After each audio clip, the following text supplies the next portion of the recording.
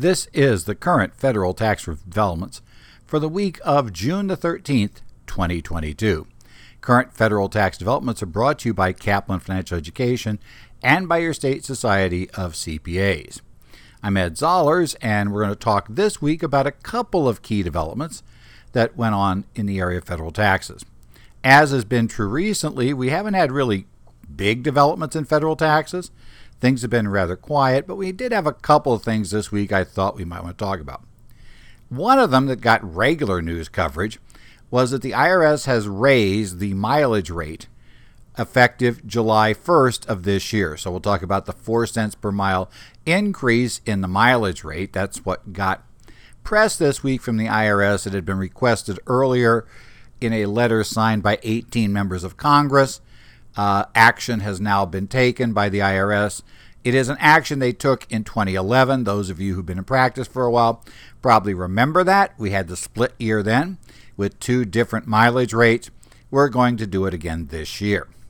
And then also, we're going to talk about taxpayers who didn't really follow the rules when they changed from the cash basis to the accrual method of accounting, overall method. For the accounting method of accounting, I should say methods, we're talking about tax. Basis is what you're talking about when you talk about general accounting concepts. We're going to talk about, though, the cash method of accounting and accrual method.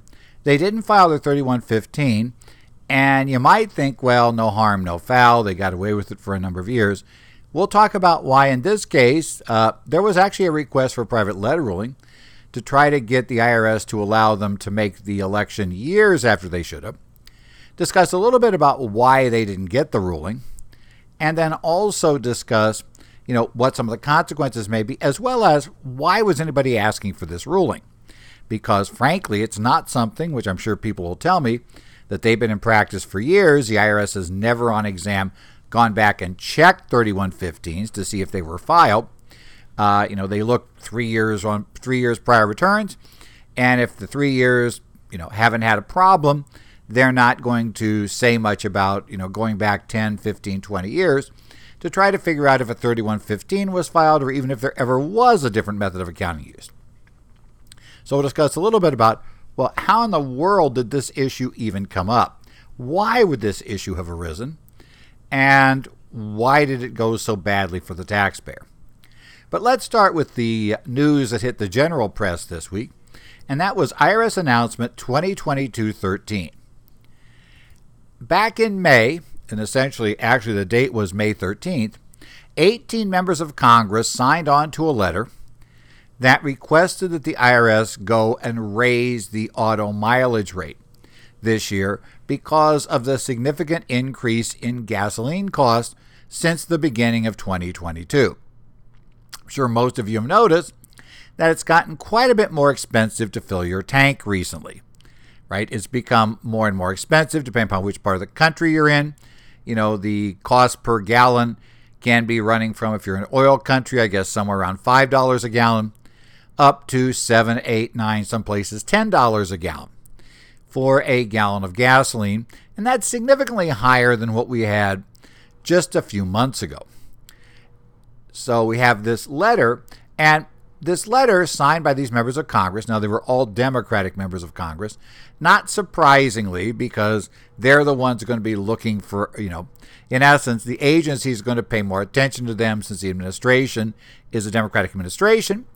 So it's one of these things, if you get a letter signed by a bunch of Republicans, then there's a idea that this may be more of a, shall we say, running for re-election issue. So that's the time of year it is. Back when we had a Republican administration, all these letters and complaints and demands from the Democrats were similarly not really things you had to pay much attention to. But this one, Congress, they probably felt they needed to do something about this. Be a little more push if they got some signatures from the Republicans. But nevertheless, it seems like, there's reason to answer to these 18 Democratic members of Congress about why the rates were, why we didn't move this. And as I said, they point out in the letter that this had been done in 2011 due to a significant increase in the price of gasoline then. Well, it wasn't quite as significant as it is today, but it was significant for the time, and they did it. The IRS now, in announcement 2022-13, has provided that they will increase two mileage rates by 4 cents per gallon, or 4 cents per mile, I should say, beginning July 1st of 2022. So obviously there's one issue here. You are going to have to get these mileage numbers divided during the year, mileage before June 30, 2022, and mileage after, July 1st and after. Now, some people are saying, well, that's not going to work. Clients don't have it divided that way. I will remind people that in theory, under 274, if the taxpayer doesn't have contemporaneous documentation of their auto expenses, in theory, there's no deduction. So if the client's been doing it right, and by the way, when I say right, I'm not just being picky here. I regularly read tax court decisions, and I regularly see tax court decisions where the question of a taxpayer's ability to deduct auto mileage comes up. Now, it doesn't come up as much these days since employee business expenses are no longer deductible. Remember, TCJA got rid of that, so the number of cases are down somewhat where this matter keeps coming up. But consistently in every case, if the taxpayer did not have records of mileage, that, or at least some way to reconstruct them, that went back to the time when the mileage was driven, the deduction would be zero. So while I've heard the complaint, I also have to say, let's be honest, in an exam, if they don't have the details, then they're probably going to lose the whole deduction anyway if the agent is at all competent. So you're rooting for an incompetent agent, as I guess the way we look at this, if you're going to be examined. But the rate's going to go up to 62.5 cents per mile for business mileage. That's up from 58.5 cents currently. So July 1st, we kick up to that level.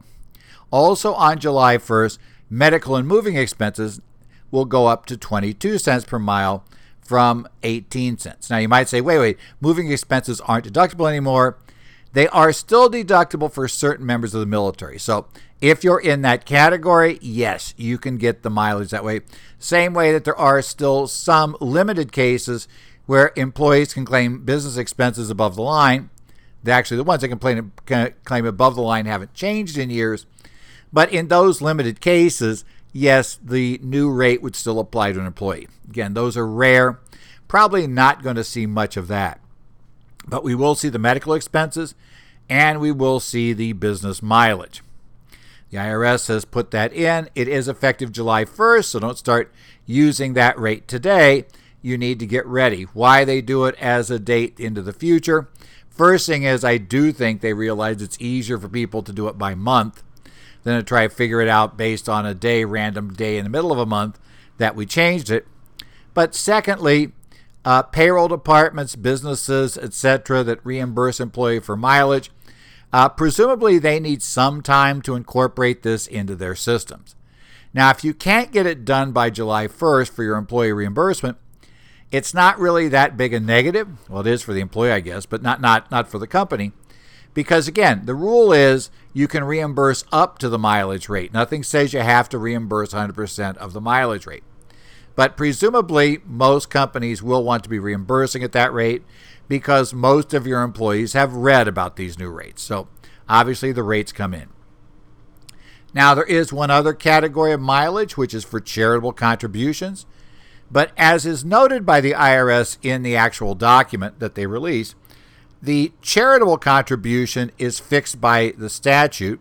Internal Revenue Code Section 170I has that at 14 cents per mile.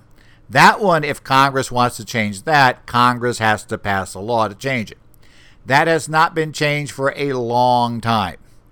So I wouldn't expect to see any movement on that anytime soon by Congress. Maybe somebody will figure it out. Maybe the fact that they now have this notice saying that, and it'll be published, that the law fixes that one, instead of setting it based on IRS computations of, related to cost of driving.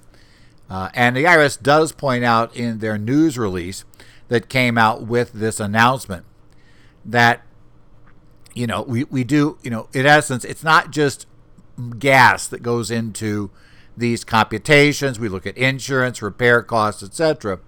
So it's not as simplistic as just saying, wait, gas has gone up by X percent, X times since the beginning of the year, so the rate should be, let's say, 2 times or 3 times what it was prior. Now, that's not how it works, because that's not all the cost. So that's the reason why the increase is only the 4 cents per gallon or 4 cents per mile that we have. But it is something, it's useful. You should get this notice out to clients that are impacted if you're in public accounting. If you're in private accounting, then you probably want to get this incorporated into your business systems so that you can start doing it correctly as of the 1st of July. Next up, and as I said, this week not a lot's going on, but I wanted to discuss with you Private Letter Ruling 2022-23011. This came out on June the 10th, and this is a private letter ruling looking for relief under Regulation 301-9100-3, or 301.9100-3, for a taxpayer who failed to attach to a tax return or send to the IRS, basically means we didn't fill it out, Form 3115 for approval of a change of accounting method, automatic approval in this case, when the taxpayer went from the cash basis of accounting to the overall cash method of accounting, I'll say that correctly, to the overall accrual method of accounting for tax purposes. As I said, basis is the accounting term, method is the term for tax. So let's talk first about what exactly are the accounting method rules. Well, the basic accounting method rules are found under Section 446. And 446, what accounting method is, let's talk about that first. An accounting method is something that affects the timing, but not the amount of a deduction or income item. So, for instance, let's talk about cash method versus accrual method. Under the cash method, I recognize revenue when I receive the cash payment for whatever it is I sold, be it normally a service, because cash method works there is allowed for many, many more service companies that are much larger. But it could be product these days, especially with the small business accounting rules. That means that when I get paid, that's it. There's no bad debt expense because we don't pick up, we're not picking up a receivable when it's billed out. We're waiting for the cash to come in. And by definition, in a bad debt situation, the cash never comes in. So that's why it's a bad debt. On the accrual basis, we record that revenue as soon as we essentially bill it out. We have the right to bill and we have the right to bill it out. So as soon as we have the right to bill it out, that's when we pick it up on the accrual basis. Over time, and again, as I mentioned, with accrual basis, we also have bad debt deductions, which means that if it turns out that some of those receivables are bad, which almost certainly some will be, then we will go ahead and back those off as a deduction later. But over time, you're going to get exactly the same revenue. From the start of the business until the business terminates, the lifetime revenue of the business from start to when it shuts down is going to be exactly the same reported on the tax returns, or I should say that plus reduced by the bad debts, a few other little adjustments there. So on the accrual basis, it's a little more complicated because there's returns, allowances, and other things that will probably adjust it. But roughly, we're going to have the same revenue, right? At some point, we're going to be the same. Ultimately, the same overall income would be reported on the cash basis or the accrual basis. Similarly, if you depreciate an asset over 5 years or over 20 years, you're still going to deduct the same amount over the 5 years and the 20 years, right? Ultimately, the cost of the item will be recovered, just how long it takes. So that's the concept of a method of accounting. Under 446E, if you want to change your method of accounting, you can't just willy-nilly change them at will. You have to request the IRS's permission to change the method. Generally, you set your method when you first start doing something, And normally you do it for 2 years, and that establishes your method. If you do it for 2 years, you do something consistently for 2 years, that generally establishes your method. It's kind of a rough and ready rule if you have a choice of methods. If you only do it for the 1 year and then do something different, you can argue that was a mistake or an error. But when you do it multiple years in a row, the consistency is what proves your method. So you have a method. Again, you must have the IRS's permission if you want to change that method. Something that's counterintuitive to many is you need that permission even if you're making a change from a not permitted method of accounting to a permitted or even required method of accounting. So for instance, let's say that your revenues are over $40 million a year, and you have, and you're basically in the business of retail sales in a department stores type setup. That entity is not allowed to use the cash basis of accounting. Under the law, under 448, basically at that size, certainly a corporation, and generally under the rules for inventory and accounting methods in general, something where merchandise is a material income producing factor. I know everybody says it is inventory, but if you actually want to make it make sense, think of merchandise, because we don't worry about inventories being around at the end of the year. We worry about whether merchandise are a major part. Things that would be inventoried if they were around at year end, that's what we consider when we talk about inventory as a material income producing item. Well, if you're not allowed to be on the accrual basis, but you are on the cash basis, but you've been operating on the cash basis from the first year you started up until now, you still need the IRS permission to change. Maybe you've been under the $26, $27 million limitation under the TCJA, and you've been allowed to be on the cash basis, but now you've gone over on average, and so you're going to be no longer allowed to use the cash basis going forward. Even though you're required to switch, you still have to ask for the IRS permission. If you don't ask for that permission, you have to continue using the old method even if it is improper. And that's something that's very difficult for a lot of people to wrap their heads around. We're not allowed to use it. Well, what do you do? Now, the permission rules fall into two categories. For most of the changes you're going to want to make, and for the one in question here today, the IRS allows you to automatically get permission. If what you're wanting to do is on the automatic change list, what you can do is you start to file a 3115 and fill out the appropriate portions. But you don't send it to the IRS and wait for them to rule on whether you're going to be allowed to make this change. Rather, what you do is you go ahead and you simply attach it to your tax return. So file it as part of the return, or electronically attach it these days. And then you mail a separate copy, signed separate copy, to an IRS office that has changed over the years, but now is again back in an address at the Ogden Service Center. So you got to go check the 3115 instructions, but they tell you where to send this. The automatic change list is updated every so often by the IRS. What tends to happen is they go ahead and they publish a big update. After that, if something happens and they need to let out a new automatic change method, most often because Congress has passed a new law, they need to create some sort of temporary option to let you change methods if Congress now requires or allows a new method to be used. They'll have some fill-in revenue procedures in the interim, and then every year, 2 years, they go back and they kind of roll up the revenue procedures into the new list.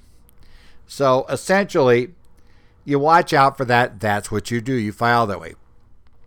If you do want to change that's not in the automatic list, you have to get that permission ahead of time. Generally, you need to ask for that permission early in the year you want to make the change in order to make sure you're going to have the ruling back by the time you're required to file the tax return in question. Because you can't use the new method until the IRS approves it, even if that new method is one that the IRS on exam would force you to use. Now, changing methods also generally requires that we do something about the fact that we would have computed a different amount of income using the new method versus the old method. In most cases, for most methods, what we do is we use what's called a 481A adjustment. And that means we effectively go back and look at the income reported to date under the method that the taxpayer's been using. And then we look at income that would have been reported to date under the proposed method. And if the new method, right, let's say we would have reported more income under the new method than the old, well, that difference is taken into income over 4 years, beginning with the year of change. Now, if it is less than $50,000, it can all be taken into account in the year of the change, just for administrative simplicity. If the number is negative under the new method, we would have recognized less income than we recognized under the old method. The negative adjustment is all taken into account in the year of change. As I said, we have to have the IRS permission. Now let's talk about the taxpayer's situation. In this case, apparently many years ago, the IRS doesn't really tell us how long ago in this ruling, but they do indicate that this request for letter ruling relief came well after the year of change. So we're going to assume, I think, probably safe to assume that we're talking about multiple years and probably at least more than 3 years back. So the statute would be closed on the IRS being able to assess tax for the year of the change. What the taxpayer had been doing, they had been reporting on the cash basis of accounting. They apparently just swapped to accrual 1 year, and they didn't ask for IRS permission to do so. And they also never took into income a 481A adjustment. They just simply swapped to the other method. Now, why might a taxpayer do that? It is possible they got a new tax preparer, a new tax professional, who might have known that their type of business was not allowed to be on the accrual basis or on the cash basis. We know a little bit about what this company did. We don't have a lot about it. We're just talking about, in this case, this company. Let me get my stuff correct. That what this company did, the taxpayer's facts, is a full-service production company for activity. It's, you can read into that a few possibilities. I mean, it could be a production company for drilling oil. It could be a production company for television. We don't know. It's a production. There's many things that could be production. So in any event, let's say that somebody came in and knew it should have been reporting on the accrual basis, but didn't really have any understanding of the accounting method rules. They might view those cash basis prior returns as just erroneous, right? Well, yes, but because it's a method, they can be erroneous, but we still have a problem. Now, if you do an automatic method change when you've noticed you've stepped into this erroneous problem, you don't have to go back and amend those prior returns. All you do is file the accounting method change with the year you're making the change, take your 481A adjustments into income over the 4 years, and you're done. And having filed the method change, that actually gives you audit protection on the issue of being forced to go to the other method on earlier years. In essence, the IRS gives you a carrot for coming in from the cold voluntarily. Well, in this case, they came in from the cold, but they just didn't tell the IRS about it. It's one of those kind of quiet, shall we say. I know we talk about people who had offshore income, offshore bank accounts, the kind of quiet disclosure, just start doing it right now and hope they never find the other stuff. That's not a necessarily smart move there. It's certainly not here a smart move, but they did it. Now, I know at this point, some of you are going to tell me, well, why not do it that way? The IRS never worries about this issue. And, I've never seen the IRS on exam go after this issue. If you're at least 3 years out, they'll never catch it. And I'm not going to argue that point with you. I also cannot point you to a single exam I've been involved in where the agent has even tried to worry about whether or not there'd been an accounting method change in prior years if there's nothing showing in the 3 years they're looking at. If they don't see any evidence there, they won't say anything. And who knows at this point? I think some of them wouldn't have said anything even if they saw something there. It just wouldn't have been something they'd have realized. But here's the catch. In this case, we have the taxpayer asking the IRS to issue a private letter ruling that would allow them now to clean this up by filing a late Form 3115 and by, essentially the late 3115 and the late copy to the IRS Service Center. So and we'll talk about the possible reasons here later, but there is something driving the company to apply for this ruling. So let's talk about this fact situation. You already know most of it, right? They made a switch from cash to accrual. We do not know if that would have led to a net positive or negative adjustment. We do know they never picked up the 41A adjustment. And it may very well be something lost to time. The records may not really exist anymore. That would allow them to figure out what the original adjustment was. The return in question may be gone. But we do know that they started out on the cash basis, and we do know that they eventually switched to accrual. So they're asking for relief. Now, they need to ask for relief because the revenue procedures for automatic changes, which would cover this, require you to submit the 3115 and to submit the copy to the Service Center on or before the due date, including extensions actually received, for the tax return for the year of change. And they're well after that date. So they're looking under this ruling saying, well, look, okay, we didn't mean wrong. We're just going to ask for this relief. Now, the IRS notes, because the IRS sets dates here, and that's somewhat important. If we're talking about an election where the dates are set by IRS regulation or ruling, the IRS has the authority to grant relief. If the date for something is set by statute, the IRS will say, it's always been their position, that they can't override Congress.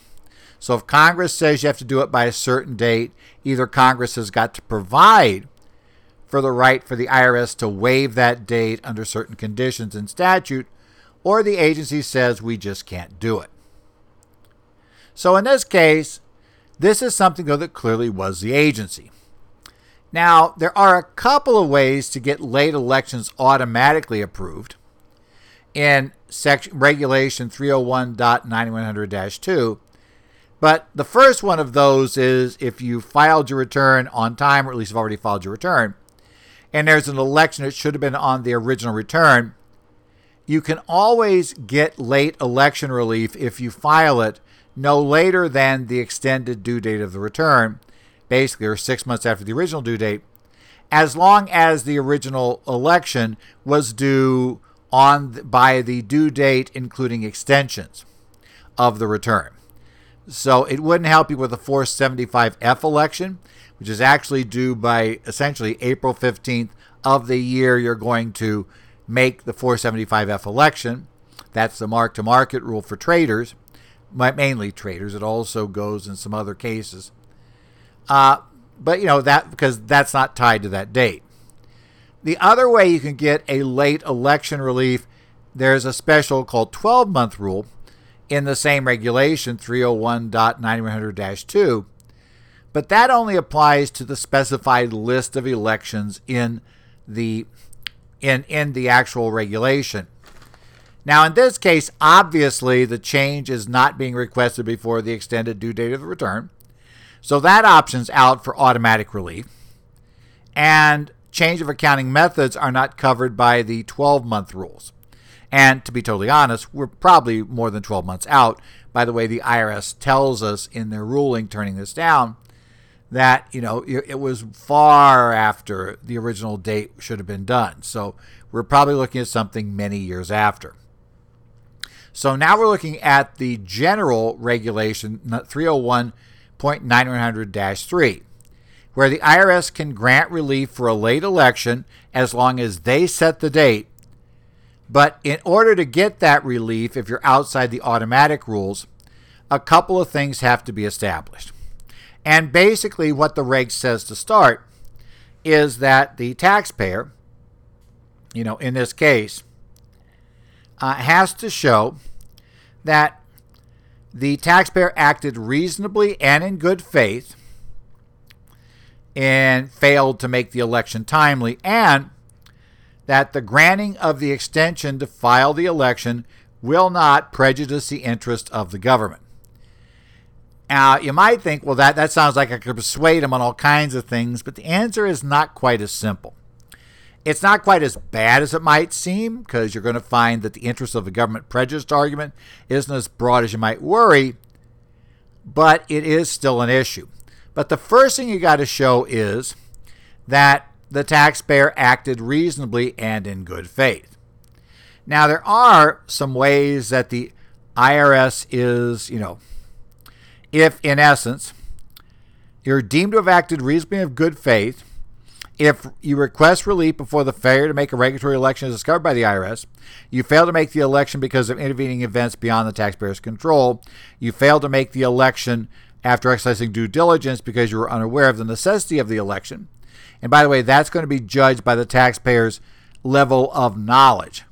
A CPA, is going to, let's say a CPA firm who's a tax firm is going to have a lot higher expected level of knowledge about these things than, let's say, somebody with that never graduated high school, who's operating some sort of, restaurant, who, may not have any sophisticated business knowledge whatsoever.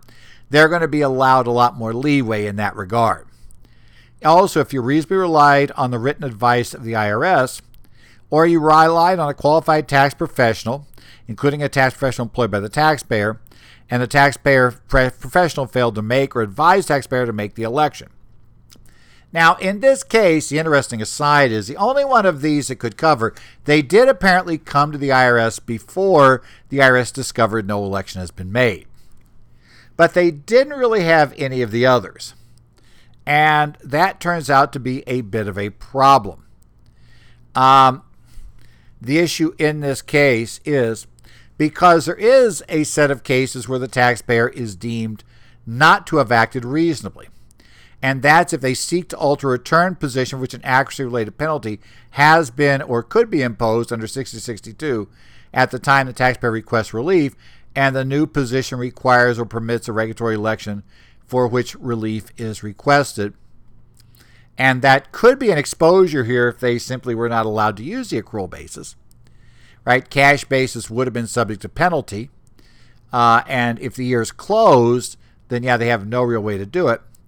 If they were informed and all materially expect the required election and consequences and chose not to file the election, that's also a bad fact. They waited until too late. Or you use hindsight in requesting relief. And if the specific facts have changed since the date of the election, it's presumed, essentially, that the decision to seek relief, involved hindsight. You've got to have strong proof to show why it didn't.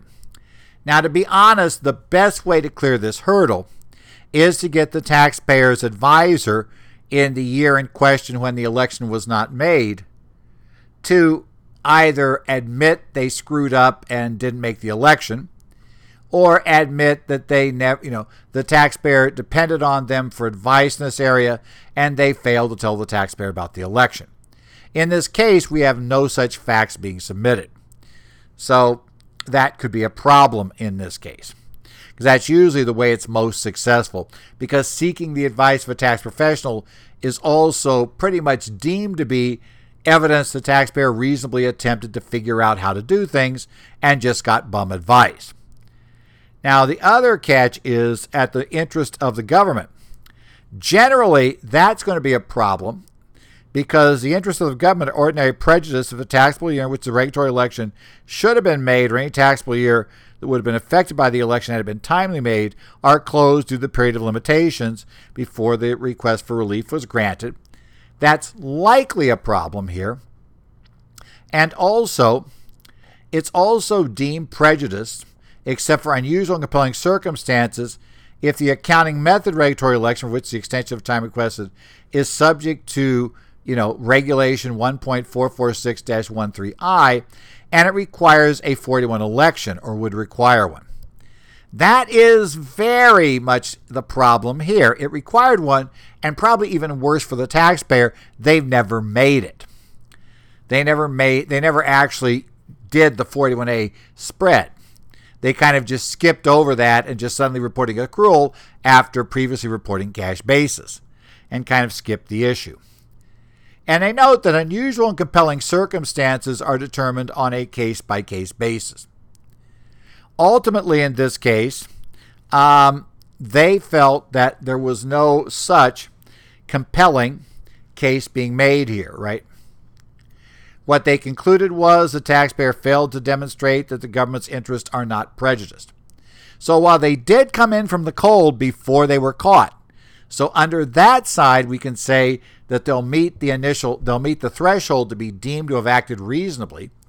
They came in before the IRS caught them, so they were voluntarily coming in. The problem was it was a change of accounting method, and those you don't tend to get relief from late. You're just not supposed to change the method. Now, you might ask, well, what's the consequence at this point? I mean, what's the IRS going to do? Well, what the IRS can do, and I've been thinking about this, and again, the letter doesn't explain what's going to happen, but it seems highly likely that the IRS would go back to the first year that's still open for assessment of tax. And since they should have been reporting cash basis, they're going to go ahead and force them to report in the first open year as income the accounts receivable that were on the books in the last year they filed on the accrual basis. Despite the fact that those were taxed on the prior year return, they're going to want to see them taxed again because, in essence, you just include them in the wrong year. Tough luck. Now, you might say, but won't that be offset by their payables? And you might think it would, except there is a problem in the law. And that is, generally, either the taxpayer or the IRS can get relief from the statute and be able to force somebody to allow a deduction or to deny a deduction, right, or pick up income. Various things could happen. If the other party relied on the representation of the first to their detriment, and now the other party seeks to take an inconsistent position.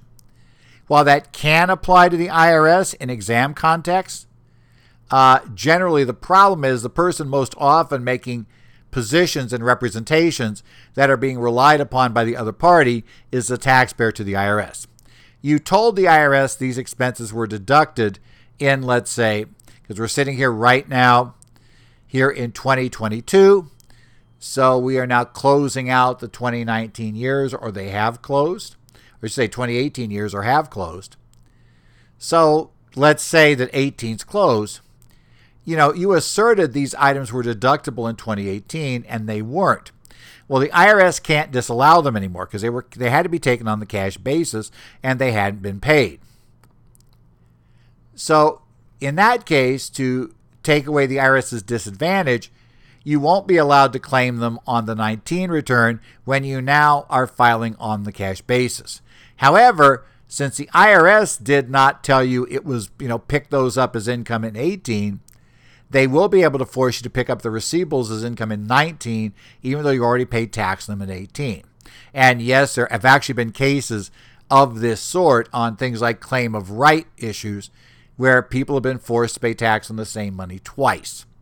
So it's been a bit of a quirky problem. So we'll get there. And what they would do is, of course, force you to go cash basis then. And if you're allowed to be accrual cash basis now, they could leave you on the accrual basis. In fact, they couldn't really force you to leave you on the, if you're not required to be accrual basis now, they could leave you on the cash basis and probably would have to. But if you're required to be on the accrual basis, then in the, basically they could force you to catch up the difference. So in the end, the impact would probably be that you would pick up that 41A adjustment, which would be the receivables, in the year of the conversion, which is the oldest year open, and you double pay tax on receivables. Now, what's more interesting is the IRS turned down the ruling, and it almost is no question. So the question becomes, why was this ruling requested? As I mentioned, I don't recall ever seeing the IRS raise this question on exam. I don't require ever seeing, it really ever being an issue where, agents just don't go here. So why was this being requested? And it's even more interesting because when the taxpayer was informed that the ruling the ruling request they would not be granted the request, it would be essentially a negative, a turn down, denied. The taxpayer nevertheless requested that the actual denial letter be issued. Now, I realize now you're going to pay the fee anyway because you made the request. But why would the taxpayer want the formal denial letter? I mean, what's the point? It raises a couple of issues. First thing is, you could try to challenge the IRS ruling here, right? You need their permission to change. They didn't give you the permission. You could, I suppose, be using this to prove they won't give permission, and then to go back and ask the courts to rule that the IRS acted arbitrarily or capriciously in denying your relief. The problem is you're not very likely to win that case. I can't recall ever seeing that argued and the taxpayer winning in a case I've seen in all the years I've been looking at cases. So it doesn't seem likely. There's a lot of discretion here. You clearly fouled up. You're asking for the IRS to do something that basically the law doesn't require them to do. It really is, unless you caught the IRS saying, I'm not going to do it because, I will never do it for somebody that lives in Arizona because I hate Arizona. That would be arbitrary. So maybe a case like that, but other than that, you're probably not going to get that ruling. So now it comes up to a better question. And also, why are we asking for it? There was nothing here suggests there was an exam going on. It clearly, they would have said, yeah, the IRS caught the problem first. There was an exam going on. You can't really come in then from the cold. And anyway, it would have probably been a TAM at that point, a technical advice memorandum, in the exam about whether it was okay. So, why was this issued? Why were we asking for it? Well, there are a couple of possible reasons. One of which is, I guess, is less likely but possible, is that a new tax professional may have been brought in by the firm, brought in by the organization who discovered the problem. That, oh man, years ago they'd been cash basis to start. They switched to accrual. They never got permission, and they never actually filed the form. Now, I will say a tax professional who discovers that has a problem because you may want to back out of that because you have no good way forward. And the taxpayer is probably going to fire you if you insist they get it corrected, this is one method you could try, but obviously it doesn't work, after which then what? You'd have to go back and do we're on the cash basis, pick it up, and then do the 4-year spread and pay tax on the receivables. That doesn't seem to work too well. I mean, it's possible you could have gone that route. But since the IRS won't give you the ruling, seems like you wouldn't ask for it. You just go that route if you're going to really want to use that firm. And otherwise, you just say, forget it. Okay. I think a more likely, plausible explanation, though clearly it could be many other things, is if a prospective buyer is doing due diligence and uncovers the problem. Well, a buyer doesn't like to take on contingent liabilities, doesn't want to risk being a successor, where you took this, and these liabilities were out there and you knew or should have known about them. And so we're going to come after the assets that you took that shouldn't have been there. So they may very well be concerned about that, and buyers tend to be concerned. And a buyer won't really care about how unlikely it is that the IRS would assert the position. If I'm a large company buying a small company, I generally have much better bargaining power. And I really don't want to take on risks I don't need to take on. So at the end of the day, discover this, I might say, sorry, you got to get this fixed. Now, again, seems like you could have proposed fixing it by, we'll record the receivables this year, we'll make the change going forward. You could have got an IRS letter ruling blessing that transaction. But that's not really what they did, at least right now. This is what we've got. So why would we want a negative ruling in that case? It may very well be that we're looking at somebody's going to have to write the check. And it may be that, the company taking over, the buyer, wants this thing fixed and to bolster their position. So they're saying, we're not going to do it. And it may be that the company that was to be acquired or is being acquired would look at recovering the cost of this from the advisors who, in their view, now fouled up. And that could be the new successor advisors too, because here's the problem. If you go along with this, and you're aware of it, or you should have been aware of it, then you've essentially blessed it. Like it or not, you said, well, keep your head in the sand. Nobody's found anything yet. That's great unless it doesn't work. And since you advised them it was fine to put their heads in the sand, and now they're writing these big checks out for taxes, then they might want to pursue that third party. And it could very well be that an insurance carrier for that party is first attempting, you first got to attempt to get the relief done by going to the IRS and asking for late relief to get us out of this. And we want to have that denied as proof the IRS won't offer the relief. But in any event, it does show why it's important to follow these rules, even in areas where you might say, well, I'm a practical person. As a practical matter, the IRS never worries about this. That's true. As a practical matter, they really don't in this case. But the real question you got to ask yourself is, but why does this ruling exist? Why did somebody ask for it? And why did they absolutely insist that it come out and say the IRS denies the request? And that tells you that your risk might not really be the IRS. And so maybe you need to broaden your view about what the risks might be when you run across a situation where the taxpayer isn't following the rules, or where you're tempted to just do a practical, pragmatic solution rather than the one you know should be followed. And that's kind of where you end up in this case. This has been the current federal tax developments for the week of June the 13th, 2022. Here in Phoenix, we're got to 112 at least today, and there's still time left in the afternoon, so we may get higher than that, but I already saw a note that we tied the record of 112. So it's toasty here now, getting that way. I do have a little bit of travel this week, so I'll be at the New Jersey Society of CPAs annual convention. I'll be out there. I'm a member there, a member of a couple of other societies. So I'll be at their convention this year, being there with convention-type things going on.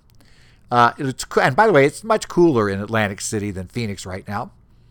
So I know it's more humid, but it's 76. It's 76 versus 112.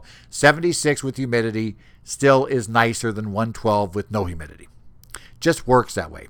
Consistently, I've found. So we'll live with what we got there. I will be hopefully, recording everything next week, talking about the updates of anything that happens this week in taxes. We hope something happens this week because I'd like to have something to talk about. The real developments this year have been more in state law. A lot of states are putting in pass-through entity taxes that are getting more creative. So we're seeing a lot of state activity, like Colorado's retroactive pass-through entity tax that's going to allow you to attempt to go back to 2018, pay the taxes all the way back to them that year at the entity level, and then get a refund on this year's return, but then deduct the entire amount on this year's federal return. So that's an interesting concept. Things like that are happening. So the state's been really interesting. But the feds have been very quiet this year, and just kind of depends if we ever get a tax law. And probably we're not going to get one before the summer recess because if you're not aware, the Senate is tied up dealing with most likely a vote on the on a compromise gun bill on red flag laws, things like that. If you hadn't heard here, I'm recording this on Sunday, and it was just announced that they have apparently an agreement of sort in the Senate that appears to have 10 Republicans that are part of the group that is pushing the compromise. If that's true and all Democrats were to vote for it, that would be enough to get it out of the Senate, although it will take a while because there will be those opposed to it who are going to at least slow it down. So the catch with all that is, even if Congress was currently trying to pass a tax bill, which they're not moving very fast to do anyway, it's likely it's not going to be done until after that. When they come back from the 4th, they have very little time before they go on August recess. And after August recess, we're seriously in election time. So the odds we see a major federal issue come out here soon, not great. We might see more happen after the election.